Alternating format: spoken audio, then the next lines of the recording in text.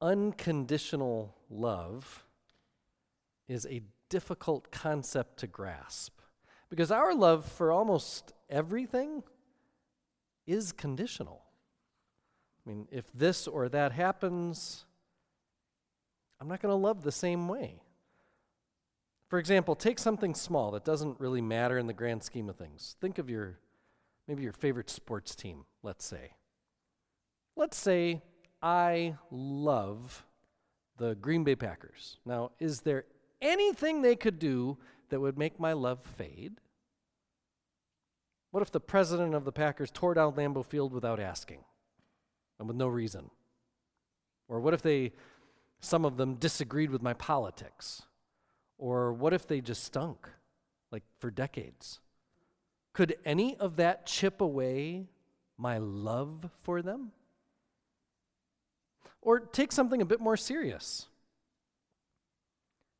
Could a relationship, a friendship you have, is it unconditional? If a friend starts to say awful things about you behind your back, could your love change? Love isn't just a feeling that makes a heart go flitter-flutter or makes someone feel very loyal to someone else. I may not be able to control the flitter-flutter, but I can control the part of love that is choice. Where will I give my attention? Where will my time and compassion be offered? Will I keep a promise that isn't kept on the other end? We don't live lives at the mercy of loves we choose to love, like an investment, really. I will care about this institution. I will care about that person. I'll care about this relationship. Unconditional love says, I will watch every minute of every game, no matter how bad my team is, no matter how much money they're just trying to make off of me, no matter how many other people my spouse sees while being married to me, no matter what you say about me, well, no matter what you do or think, my love will only grow. Like I said, unconditional love, it's a difficult concept to grasp because it doesn't really exist between human beings. And yet that's how God loves. That's why the church teaches scripture texts like this one that we hear tonight as often as we can. It's why Lutherans say it's all grace as often as we can, which means undeserved love from God for us. The way God works doesn't make reasonable sense. God loves unconditionally. Let me set the scene for how this unconditional love gets talked about in 2 Samuel. Saul's been king, but it hasn't worked out. There's been a long and steady decline of Saul and his authority, while David's star has been ascending over the last few chapters of Samuel. David has been, you could say, kicking butt for a while now, as a general, and has come to a time when the surrounding enemies of God's people, they've taken a break. David is able to rest for a moment. A transition is happening in this part of Scripture between the kingship of Saul and the kingship of David, and the storyteller makes it clear that what is happening, the storyteller makes it clear that is happening by no longer referring to David by name. Instead, the author writes the king. So that's how the storyteller is showing the kingship is changing from Saul to David. God, though, doesn't refer to David by his title or occupation. God knows him by name. God is always referring to David as my servant David. David, of course, is grateful for all that's happened. He recognizes God has given him, David, great victories. But as David looks around, he's living in a house of cedar, while the ark of God is living in a tent. I mean, imagine having the most prestigious, important person you can think of over for the weekend, but instead of offering that person the nicest bedroom in your house, you say, oh, and I've pitched a tent for you in our backyard. You'll have to come inside for the bathroom, but it should be fine. David's feeling kind of weird about this. Maybe guilty, or maybe David is simply feeling this obligation to honor God with a greater house than this tent he's been traveling around in. Or maybe David wants to build God a fancy dwelling place for his ark so that God will keep on delivering David from his enemies. It's not clear really why David wants to change the housing arrangements for God, but clearly, and we're going to see this as David's story goes on, David does not fully understand the nature of God's grace. David's still working under the premise that this relationship with God is like every other relationship David has.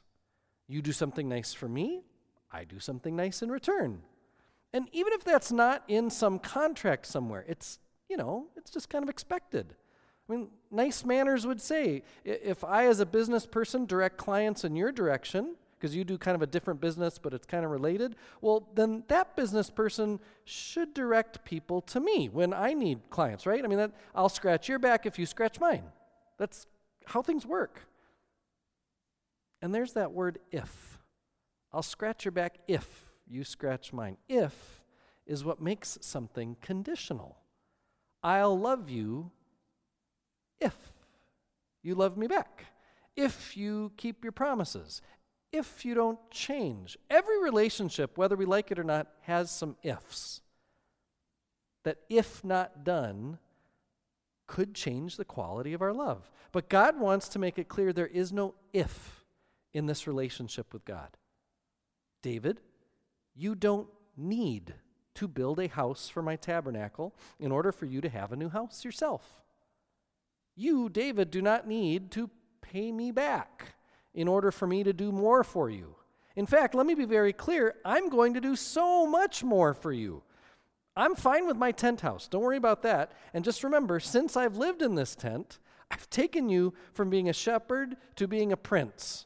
I've been with you wherever you've gone. I've destroyed all your enemies. And here's some more. I'm going to make your name great. I'm going to give you rest from your enemies, and I'm going to plant Israel so that they may have a place to live and thrive, a place where they will not be afflicted or disturbed by any evildoers. God is willing to do all of this for David because God's love is unconditional. God loves out of grace, not in hopes of a back scratch. And here's where the unconditionality becomes as clear as possible. God says, I will make a dynasty of your family. But amazingly, God explains that this promise does not mean David's descendants are going to be expected to behave perfectly. God says, when the son sins, he'll be punished. But God's steadfast love will not depart from him as it did from Saul. Notice God doesn't say if the son sins. God knows David's son, Solomon, he's going to be a stinker. And when he is, God says, I'll keep my promise anyway. That is grace, undeserved love from God for us. Too often we try to understand God's kind of love as a formula or a reward. If I go to worship this often, if I give a certain amount of money to charity, if I pray every day, if I put up with stuff with patience, if I'm a good person, then God will love me, or then I'll be rewarded somehow. If then, that's a formula by definition. That's conditional. But how does God love? God chooses to stoop down from the heavenly places to be born as a baby human, vulnerable as can be to a poor young mother married to a descendant of David.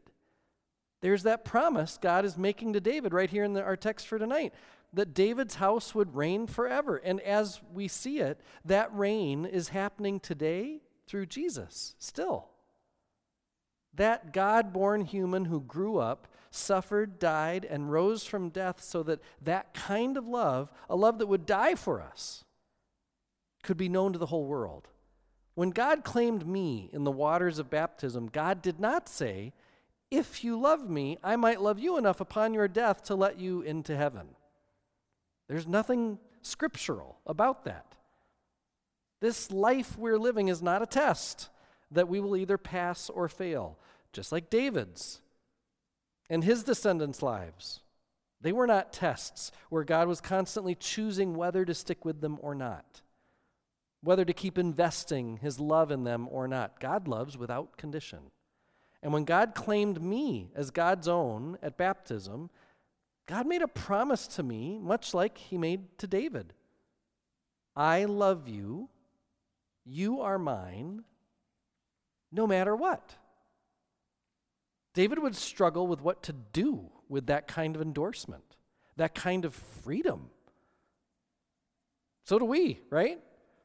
Loved by God like that, we can use God's love to justify selfish behavior. We can ignore God's love so that we can just go our own way. We are free to be terrible partners in God's work in this world. But all those selfish paths that we're free to tread, they lead nowhere. They all lead nowhere. And that's why sometimes our lives stay small. Sometimes our lives stay anxious and fearful, hopeless. Not because God doesn't love us, but because we misuse the freedom God's love provides. But sometimes our lives blossom and become huge as anxiety and fear, it's like it melts off our hearts.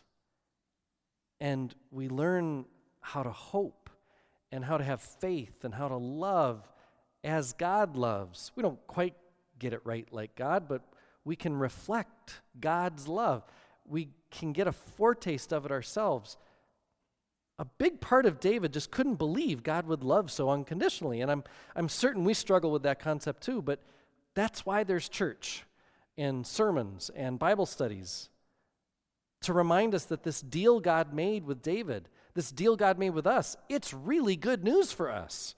Our lives can be lived in joyful response to this good news every day, instead of in fearfulness toward what we hope might happen. There's plenty already in this world that makes life hard and scary. I mean, a pandemic threatens to make us selfish, as some tell us that efforts to keep our neighbors safe are constricting personal freedoms. Political partisanship threatens to make us selfish, as some tell us that we can't love neighbors if they vote for the wrong candidate. The world wants us to retreat from big love into little selfishness with every thought, word, and deed. And yet here is God again tonight offering a way through what has been a tough moment, what promises to continue to be a tough moment. We can do church through a pandemic. It's going to take more than what we're currently doing. I'm convinced of that. We're going to need to get more creative, but God will give us what we need to stay connected. I trust that.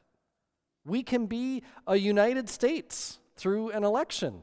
In our own little corner of the nation, we can offer kindness and measured opinion without personally defaming the character of other people. We know God's kind of unconditional love, even if we don't quite understand it or always believe it.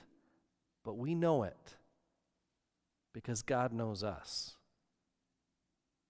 Thanks be to God. Amen.